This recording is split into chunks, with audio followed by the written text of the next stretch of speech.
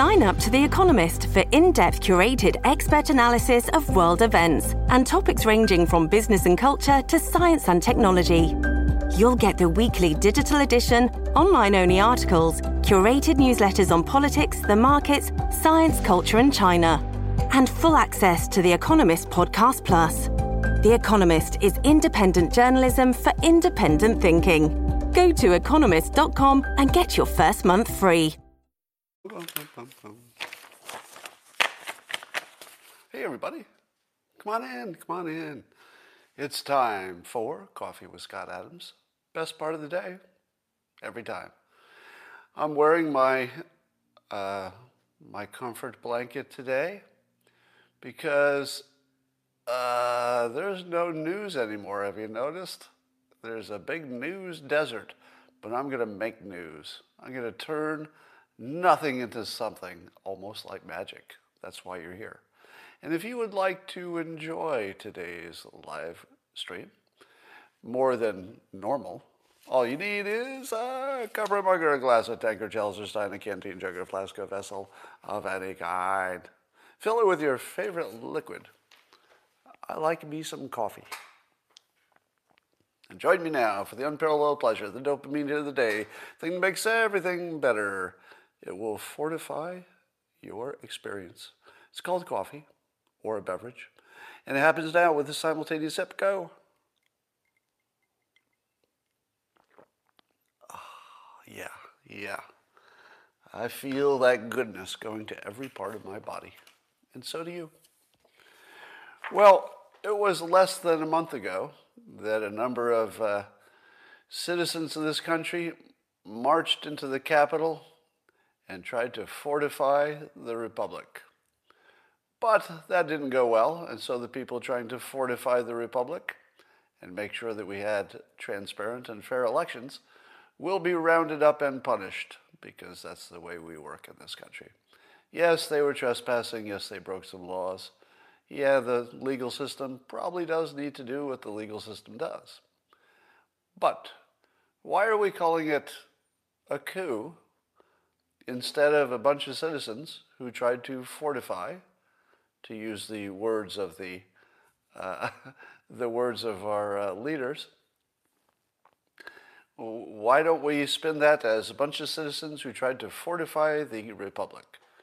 Because that's exactly what they were trying to do. They weren't trying to destroy America, were they? Does anybody think that? Does anybody think that the people who marched on Washington said, we're going to destroy this country? Exactly the opposite. It was a whole bunch of people who wanted their country to be strong and fair and transparent. And they marched on Washington. Many of them did bad things. They have to deal with that. That's their own problem.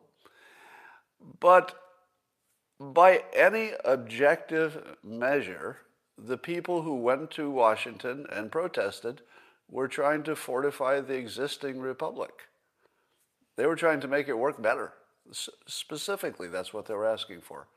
A better, fairer, more transparent election. And our leaders, who are disreputable, decided that the best way to capture that whole situation was that it was an insurrection. Well, I guess the people who win get to tell you what the history was. So will the history books report that people marched on their capital to fortify the Republic? Or will they report that there was a coup attempt? Well, it all looks the same, at least on the surface.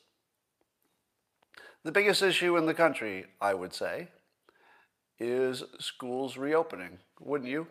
Because if the schools reopen, then a lot of parents who couldn't maybe work because they got to watch the kids get to go back to work. The economy starts working, but of course there's a big impact, we think, on infections. Probably will go up if schools reopen.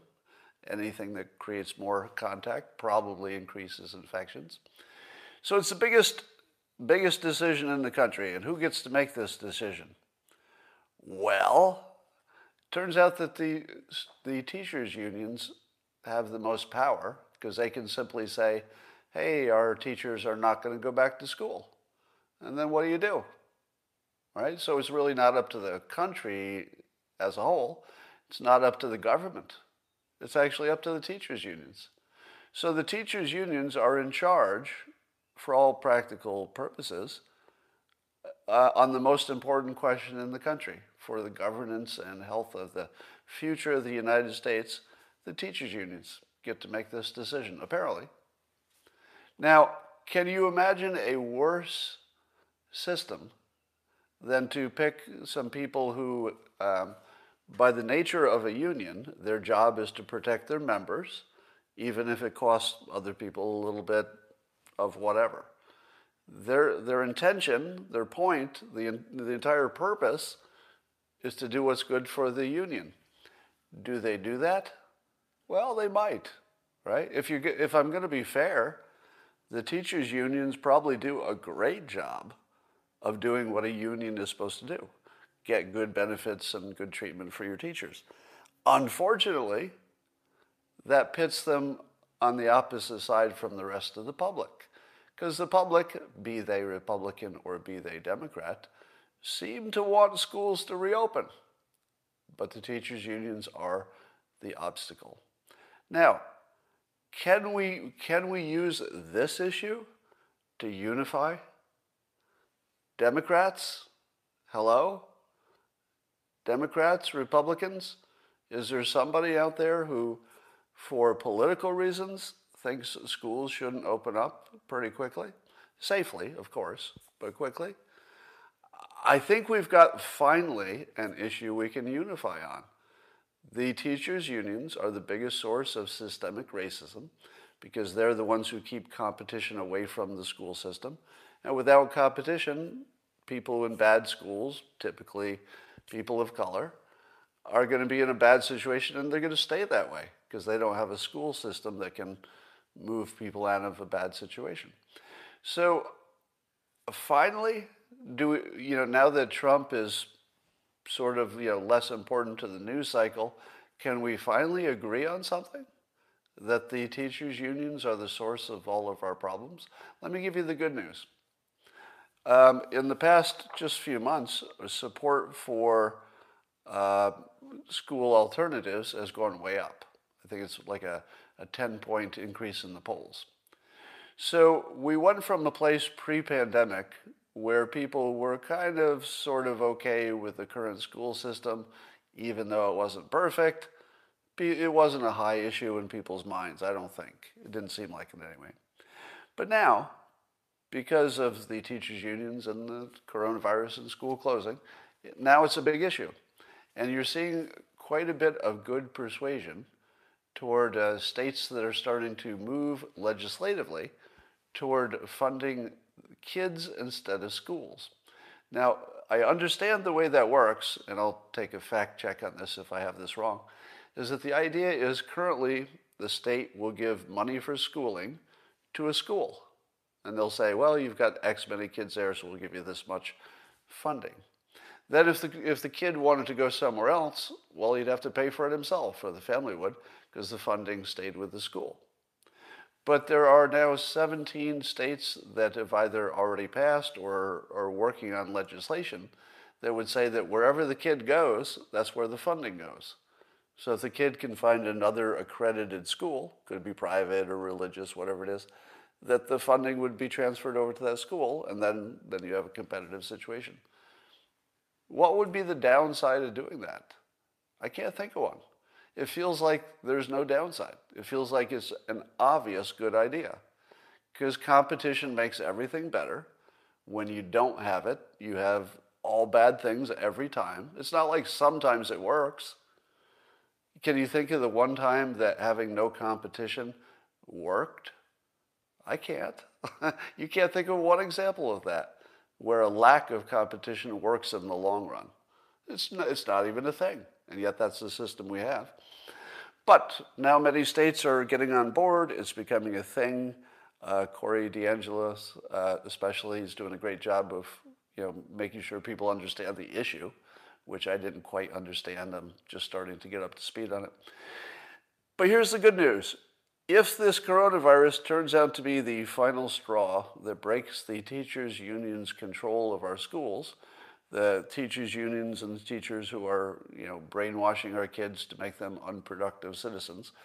In my opinion, that's exactly what's happening. Teachers are brainwashing kids to make them less productive citizens.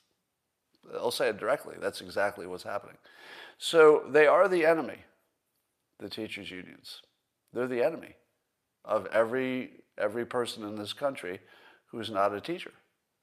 They are the enemy. They're not on your side, and they're not supposed to be.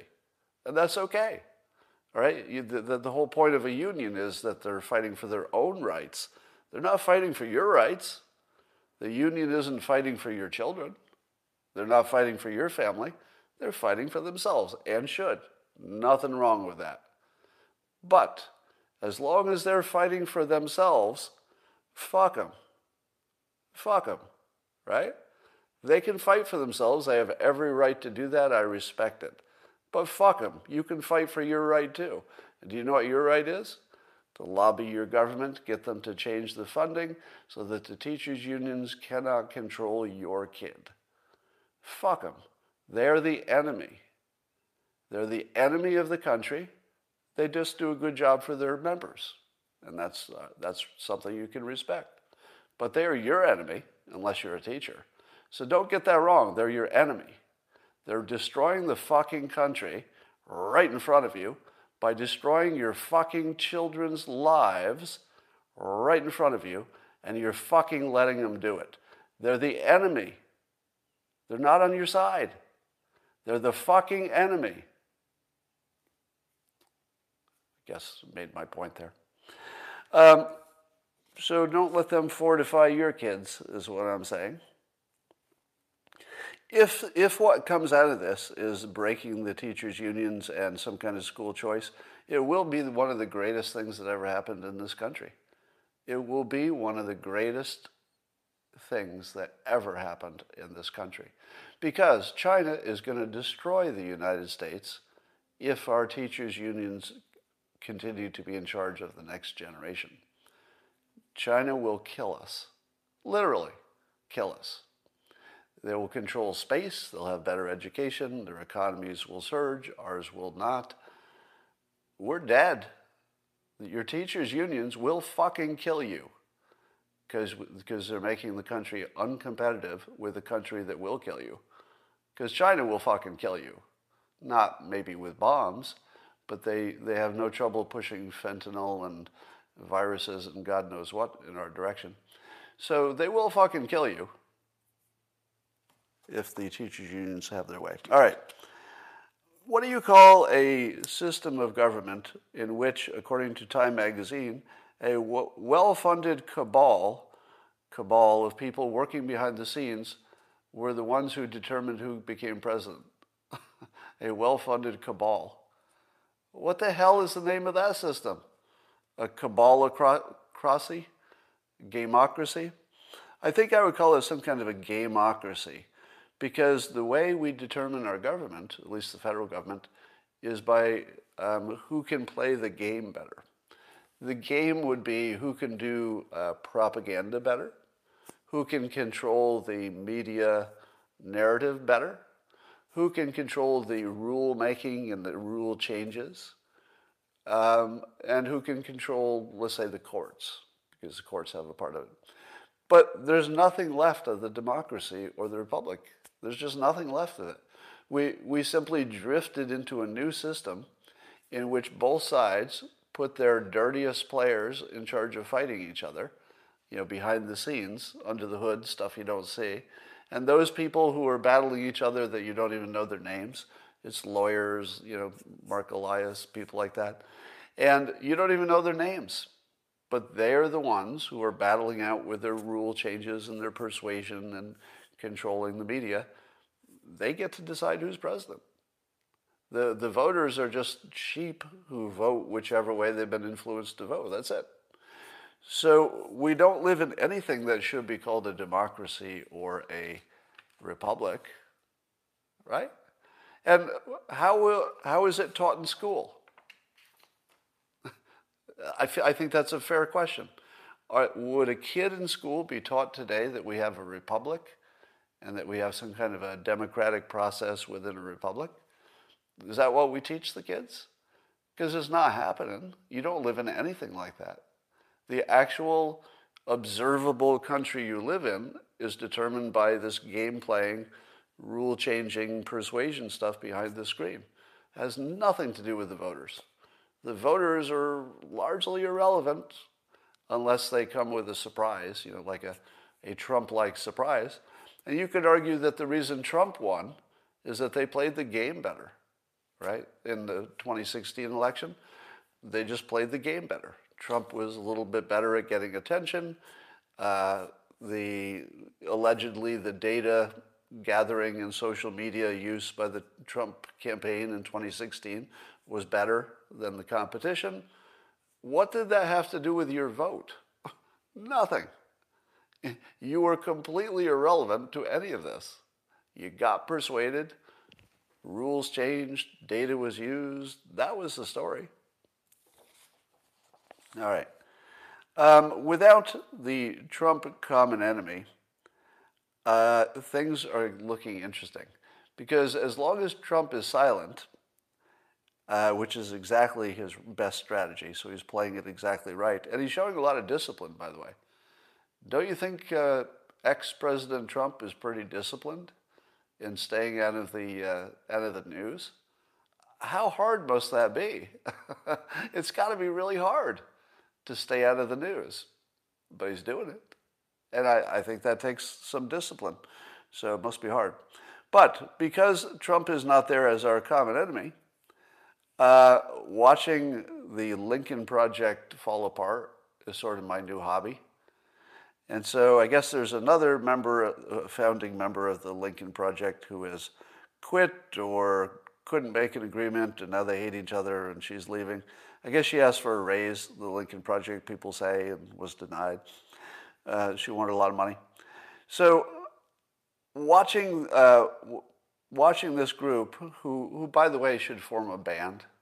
I think the Lincoln Project should form a band, and if they did, it would be called Rick Wilson and the Grifters. Because without Trump, the Lincoln Project is sort of just a bunch of grifters, isn't it? What else are they doing? What's the point of the Lincoln Project after Trump is gone?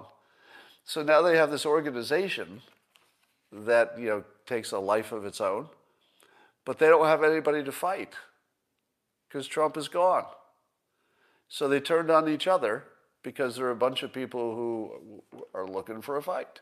So they're just the Fighting Grifters. So Rick Wilson and the Fighting Grifters would be the name of their rock band. And let me give you some advice. If you ever join an organization in which you are sometimes considered a clone of Rick Wilson, think twice. Think twice about what organization you want to be in. You don't ever want to be called a clone of Rick Wilson. I'm just saying that's not a good place to be. All right. Bill Maher made a little news. So as you know, Bill Maher is not a friend of religion. He's a famous non-believer. And he's got a take on QAnon that not everybody's going to like. He equated it to religion, basically. And I'm not going to make the same point that he did. I'm just going to sort of riff off of his point. And his point that people will believe anything, and that can be proven by the fact that they believe in a variety of different religions. So even if one of the religion is right, luckily it's the one you picked. So good work on that. A lot of different religions, but you picked the right one. You could have gone wrong there, but you got the right one. So congratulations on that, every one of you, for picking the right religion when so many got the wrong one. And Bill Maher points out that is the normal way of human beings. If you're asking yourself, how could people believe in QAnon? You haven't been paying attention. People will believe anything. That's it. People will believe anything. And we do it as almost a lifestyle. We choose a body of things to believe because we think, oh, that's a lifestyle I could be compatible with. I could say that I believe in this or that and, wrap my life around that worldview. So we are people who like to believe. We like to believe. So we're wired that way. But Bill Maher will get in a little bit of heat, as he often does, for equating QAnon with religion. I got a publication from my old undergraduate college. I went to a college called Hartwick College in Oneonta, New York, in upstate New York. And they still, of course, they want their alumni to give them money and stuff, so they keep the alumni connected. And I get this publication once a month or so about how the college is doing. And I hadn't really looked at it in a while. Somebody else from Hartwick? Really? Wayne? Is that true? So I get the publication and I'm looking at it and, oh my God, I would never give money to this college again. Like I did in the old days, but I look at the publication and it is basically anti-white male now. Now they don't say, we don't like adult white men. They don't say that. But if you look at the publication, it's pretty clear that adult white men are not welcome at this college anymore, nor are attractive people. And by the way, nothing against unattractive people. I'm a proud member of the unattractive people category. But I remember in the old days, you'd see the pictures with lots of happy co-eds, and it would be all these good-looking people. Like they'd be healthy and energetic and good-looking. And now, looks are not the main thing, right? You don't want to be sending out that message that your physical beauty is important. So now the publication is full of smiling pictures of students, but let's say not the ones who exercise and eat right, for example. And I'm looking at this and I'm thinking, they sort of have to sell their college this way now because it's the way people expect it, I guess. And it became just this weird caricature of what the college is probably like. Now, unless something's changed, that college is 80% white people.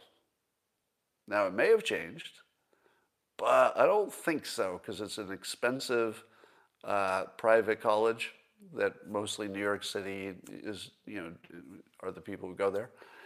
I don't think it changed to 80% women and minorities.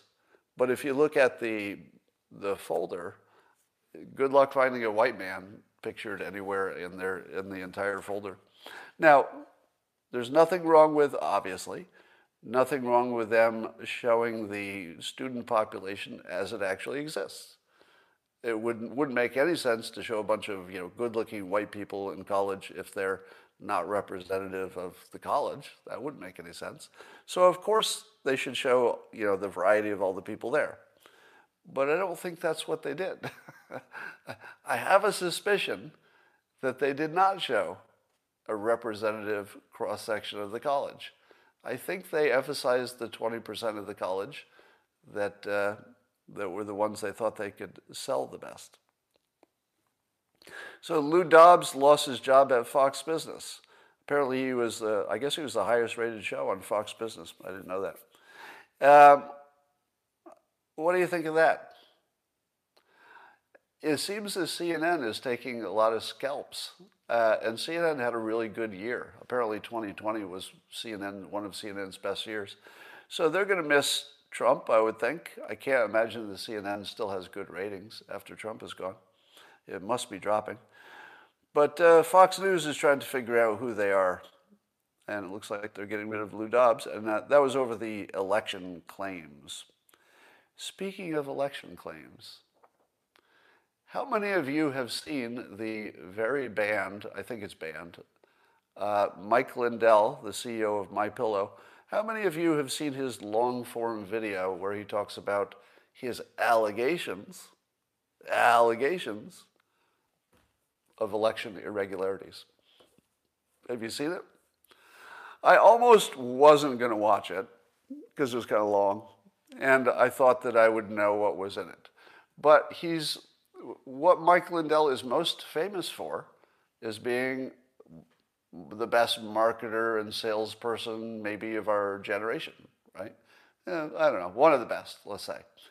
So I thought to myself, what would happen if you took a topic that the public thinks is thoroughly debunked, at least much of the public, half of it anyway, thinks is thoroughly debunked, but you have one of the most persuasive salespeople saying that it isn't, saying the opposite. What would win? So that's what I was watching it for. I wanted to see if Mike Lindell could be so persuasive that he could sell you something. In other words, the story of election irregularities. Could he sell that to you in a persuasive way under the current conditions? And I turned it on, and the first thing I thought was, he's got pretty high production values here. He's got a lot of money. And if I didn't want somebody to be on the other side for me, one of the people I wouldn't want on the other side is Mike Lindell. Because say what you will about him. I know he's got his supporters and his critics. Say what you will. The one thing that we could all agree on is the man knows how to put on a show. He knows how to do an infomercial. He knows how to make content. He knows how to be persuasive. He knows how to sell. So he clearly has lots of ability. And so I turned this thing on to see how well he sold it. He starts out with showing long lists of specific claims of irregularities in the election. I recognized some of the claims as being already debunked. I don't know if the others have been, thoroughly debunked or not, but I recognize some of them as being debunked. So right off the bat, I was like, oh, this isn't so good. It is persuasive to see all these allegations. It's a laundry list persuasion. I've told you that the laundry list can be persuasive, and it's hard to argue against a laundry list. So he started with a laundry list. That's good persuasion. But in my specific case, I recognized some things on the list as already debunked, so that worked against his credibility. But if you didn't know those things were debunked, and you just saw the list, you'd say, that's a lot of stuff. It would be persuasive. So then he had on some experts. Dr. Shiva was on there, and another computer expert talking about what they'd seen with the computers. Now here's the thing. You and I don't really have the ability to watch this computer expert guy saying what he was saying, making claims about the election security. Specifically, he was talking about the software, hardware component of it. And he had some real specific claims. I can't tell if they're true or not true, but there were really specific claims about a specific program found on a specific device. The program is known to grab your credentials. So it was really specific stuff. Is it true? I don't know.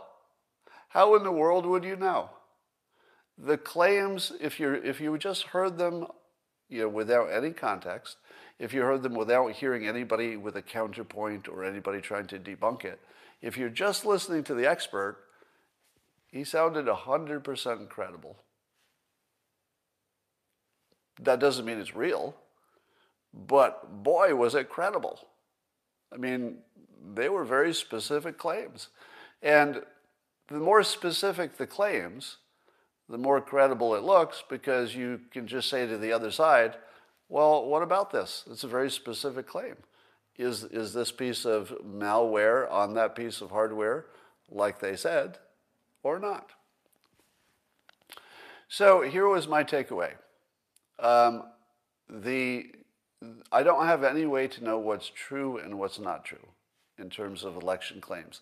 I've told you before that at a minimum, 95% of all the claims of election fraud will in fact be garbage. In other words, they will not be credible claims. They will be easily debunked. So if you're looking at any specific thing in that Mike Lindell thing, at least 95% chance that every one of them is not true. But is it also true that there was nothing on that entire presentation that would not be found to be true if you looked into it? That I don't know. But I will tell you that it didn't look crazy. Didn't look crazy. And he presented it well. So we'll see if he can make a dent. I would hate to have Mike Lindell on the other side from me on anything, because he's pretty darn good at this stuff. Now, I hope he didn't destroy his whole company with this. He might have. He might have actually destroyed his whole MyPillow empire. But I like that people like him exist. You know? If the people who are trying to debunk Mike Lindell have trouble doing it, that's okay, isn't it? If it's hard to debunk him, that's okay, because that's the system we have. You want people who are fighting it out in public for, on opinion stuff, and then the public watches and says, okay, who won that battle? And watching Mike Lindell go to battle against the entire mainstream narrative is a lot closer to a fair fight than you think. I can't think of too many other people who could have made this a fair fight. Trump is one of them, of course. But Mike Lindell might be one of the people who could make this a fair fight. Now, his trouble, of course, is that he'll just be closed out from the conversation. He's getting canceled all over social media. So, just to be clear, so I don't get canceled, I have no reason to believe any specific claims on the video are true. I wouldn't know. I'm just telling you that if you watch it, you're going to feel they're true, even if they're not, because it's persuasive. All right. Are we in this weird point in America where everybody knows that there was not transparency about the software and hardware that ran the entire voting system? Nobody thinks there was transparency. But it's the one situation in which we've decided to accept that it's a system that could be hacked but wasn't. Isn't that weird? What is it about us, besides cognitive dissonance and confirmation bias, I guess, that explains it all? How is it that let's say an intelligent Democrat, they exist. Stop making jokes. They exist. Let's say an intelligent Democrat, and you say, look, just privately, just the two of us, nobody else is going to see this conversation, but just us, just the two of us. Nobody will know what we say. Do you really believe that there is such a thing as a hardware and software system that can't be hacked? Now, I think an intelligent Democrat would say, well, no, there's no system that can't be hacked, because all you would need is to bribe a human who has control of the system, right? So as long as you can bribe human beings, and you can do that, you can bribe them, you can blackmail them, you can coerce them, that will never change. Humans can always be bribed. So as long as that's true, you can get into any system, because it just requires somebody on the inside to let you in. And if you have access to the internet, you don't even need that, right? You could just hack your way in. But would there be any Democrat who would say, yes, it's a real thing, you can develop a system that can't be hacked, even if you got some human being blackmailed and on your side? Even then, you would catch it as soon as it happened. Would a Democrat say that? Because I don't think you could find any, not one, intelligent Democrat who in a private conversation would say to you, yeah, I think you can totally protect a hardware and software system. Yeah, we can do that. That's the thing. That's the thing we can do. And if you can't, if we know you can't, because every system in the world can be hacked, why would this be different? Why do we feel that it wasn't? What would be the argument for it could be done, but it wasn't? Why wouldn't it be? With all the people who have the maximum capability, state actors and, rich people who would take a bribe to do this kind of work, right? Rich hackers. Or a hacker who would take a bribe to do this kind of thing from rich people. So why wouldn't it be hacked? What would be the argument that by now because a lot of time has gone by with these systems out there. People would have, presumably at least tried to hack them. Why would this be the one thing that wasn't hacked when it's the thing that people would most want to hack? So it's the most valuable thing you could ever hack, except maybe a bank, I suppose. And this is the one that didn't get hacked? The one that's most valuable to hack? I guess it's possible. But it seems to me obvious at this point that the people in charge, roughly speaking, the people in charge of our government don't seem to be interested in election transparency.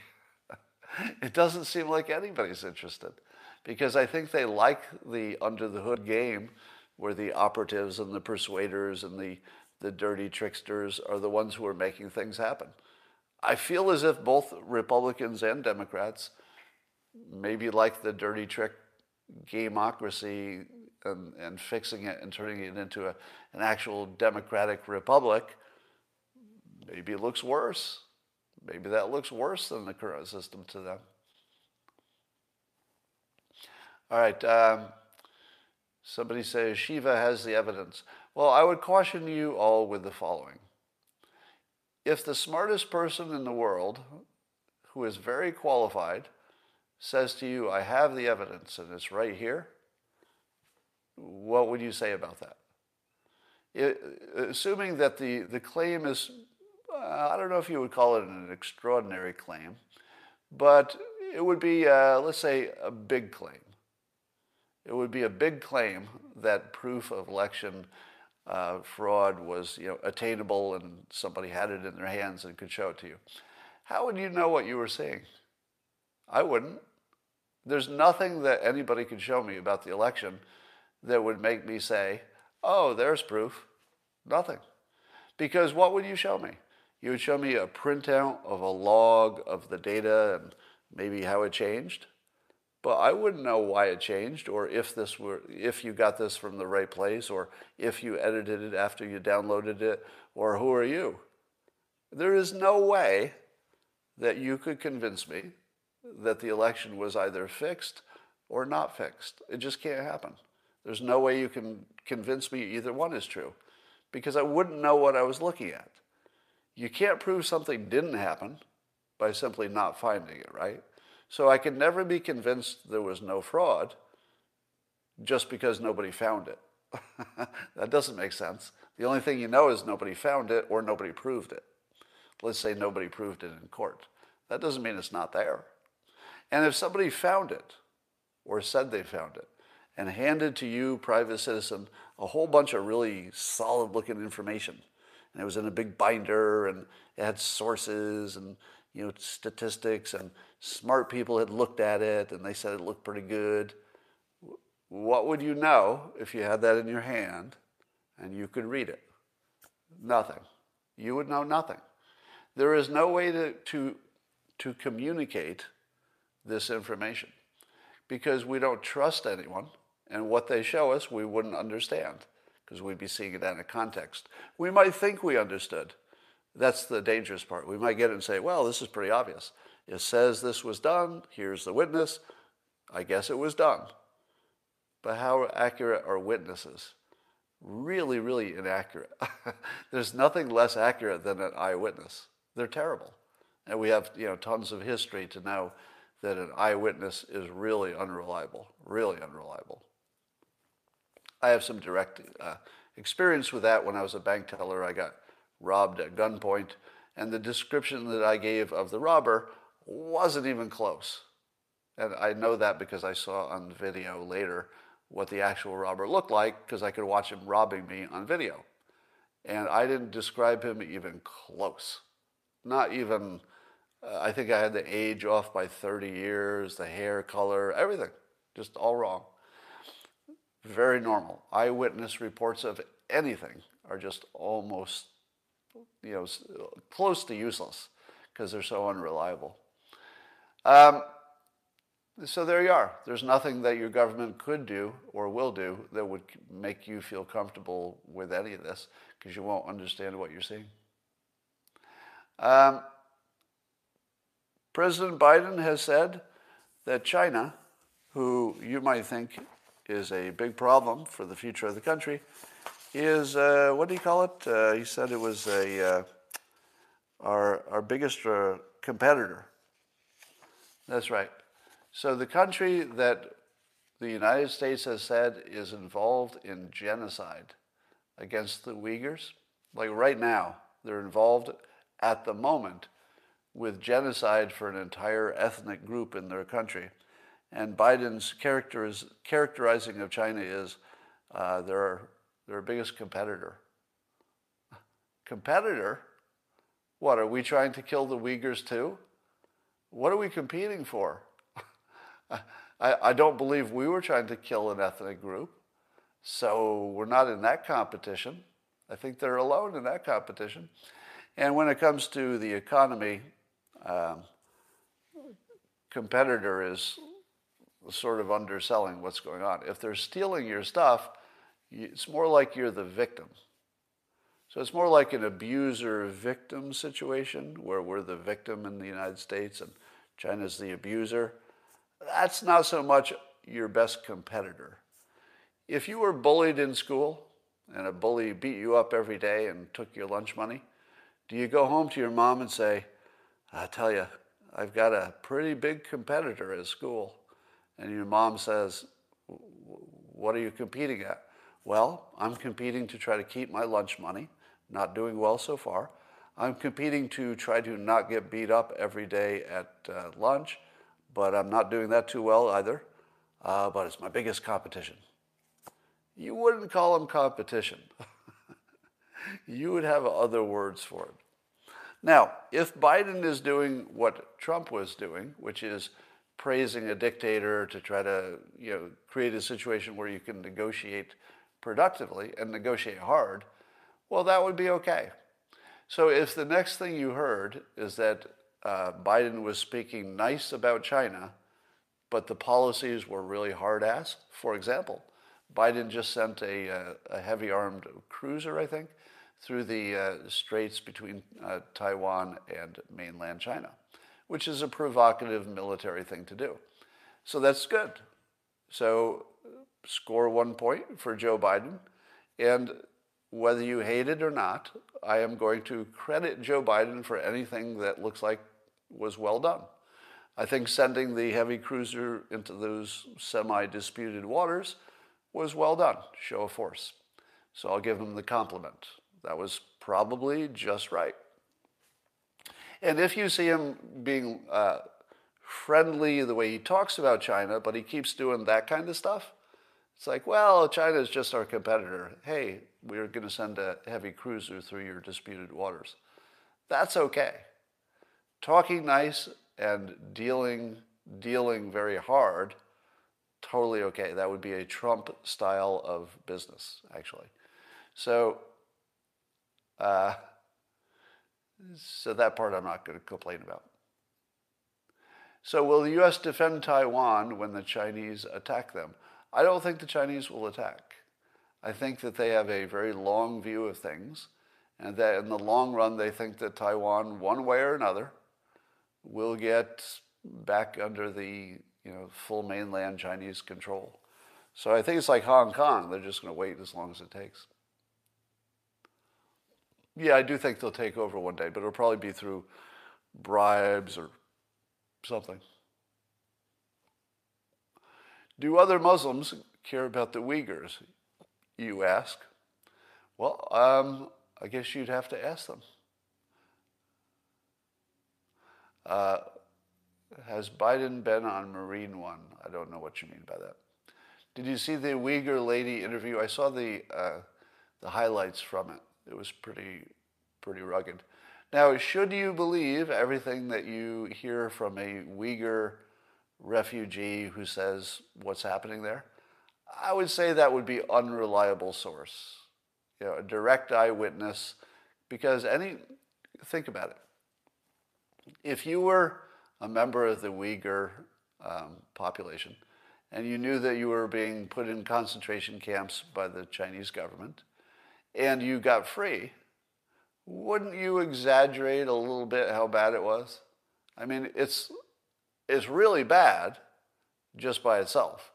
But when you add a little bit, add a little bit of a kicker, make the torture sound a little worse, the rape a little more common than it really is, you would. You would if you were smart. And I have no reason to think that that lady was dumb. So I would expect any normal person in that situation to exaggerate what was going on. But even if you exaggerated it, it's whatever it is still a genocide, right? So it's not like there are good genocides and bad ones. I guess you could make the argument, but it doesn't make the genocide not happen, even if anybody was exaggerating about specifics. The genocide is happening. It's a real thing. And somebody's saying it's much worse than we imagine it could be. Yeah, I think the odds of it being worse than we imagine are pretty high. Pretty high, like 90% high.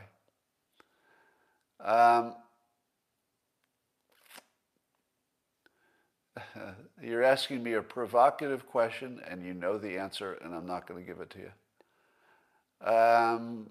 Do you believe China and the media? Why would I? Why would I believe China or the media?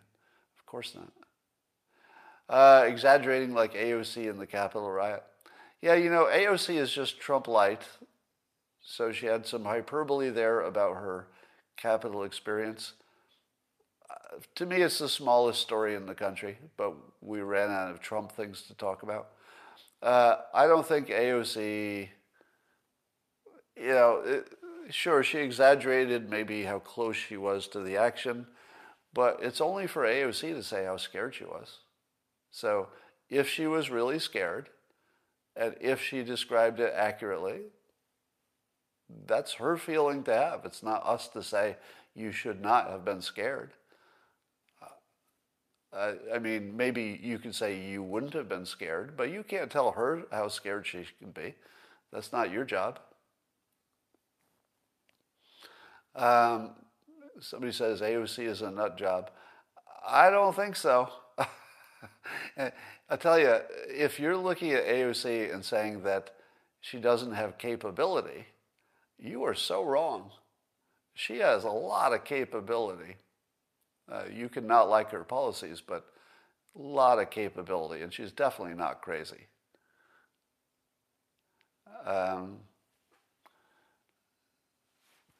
Scott, you have lost it completely. Scott, you lost it completely, says Aaron before being blocked. Hide user on this channel. Goodbye. So just a reminder, any kind of disagreement is welcome, but statements about me, you get blocked. So you could say your fact is wrong or your thinking about it is wrong, but if you just say, Scott, you've lost it, Scott, you're wrong, then you just get blocked. Read the Time magazine article, about how the election was rigged by the cabal of well-funded people. I don't read that story the same way a lot of you read it. So the Time magazine article that admitted there was this cabal of well-funded people who allegedly caused the election outcome by their behind-the-scenes machinations with the rule changes, etc., and the persuasion and the media manipulation and all that. But none of it was illegal, right? There's nothing claimed in that Time article that anybody did anything illegal. They just used the rules as they exist, same way Trump used them to surprisingly win in 2016. So you can say, I hate living in a country where that's the way elections are decided, but those are the rules. People played within the rules and got a good result for their team. I don't know, I can't be mad at that.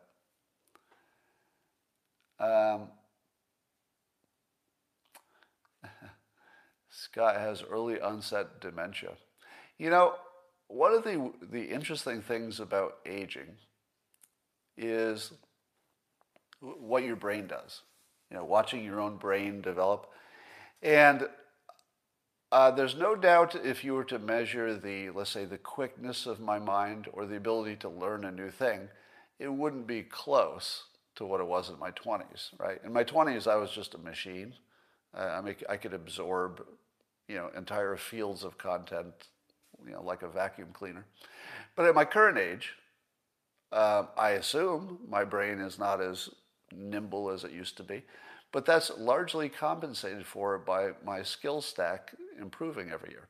So every time I have a new skill or a new filter or a new way of looking at something, that more than compensates, it feels like. It feels like it does, but that could be an illusion. But it feels like it more than compensates for what I'm losing in nimbleness and, just mental, let's say, firepower. Short-term working memory does decline, somebody says. Yeah. So my mind is not as nimble, but it has a much better skill stack. And I feel as though it's working the best it's ever worked, if you include all the ins and outs. So do I have dementia? I don't know. And user says, your wife is beautiful. True. Fact check. True. My wife is beautiful. Have you all made your Valentine's Day plans?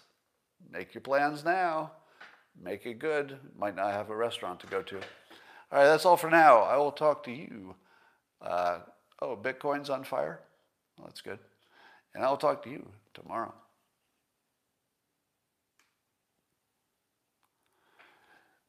Studying to be a CPA at age 57. Good for you.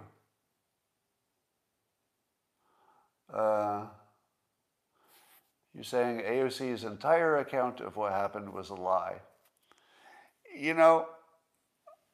What's the difference between a lie and hyperbole? You could say they're the same thing. But I spent 4 years saying that Trump's hyperbole should be obvious to anybody who's watching it, and therefore it's not like a lie, because you know hyperbole when you see it. I feel as if I should make the same argument with AOC.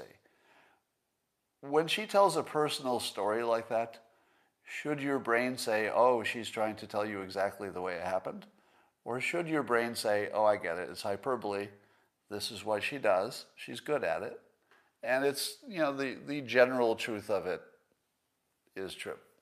So with the Capitol thing, she may have been, let's say, inaccurate on the facts or left out some facts that you think are important.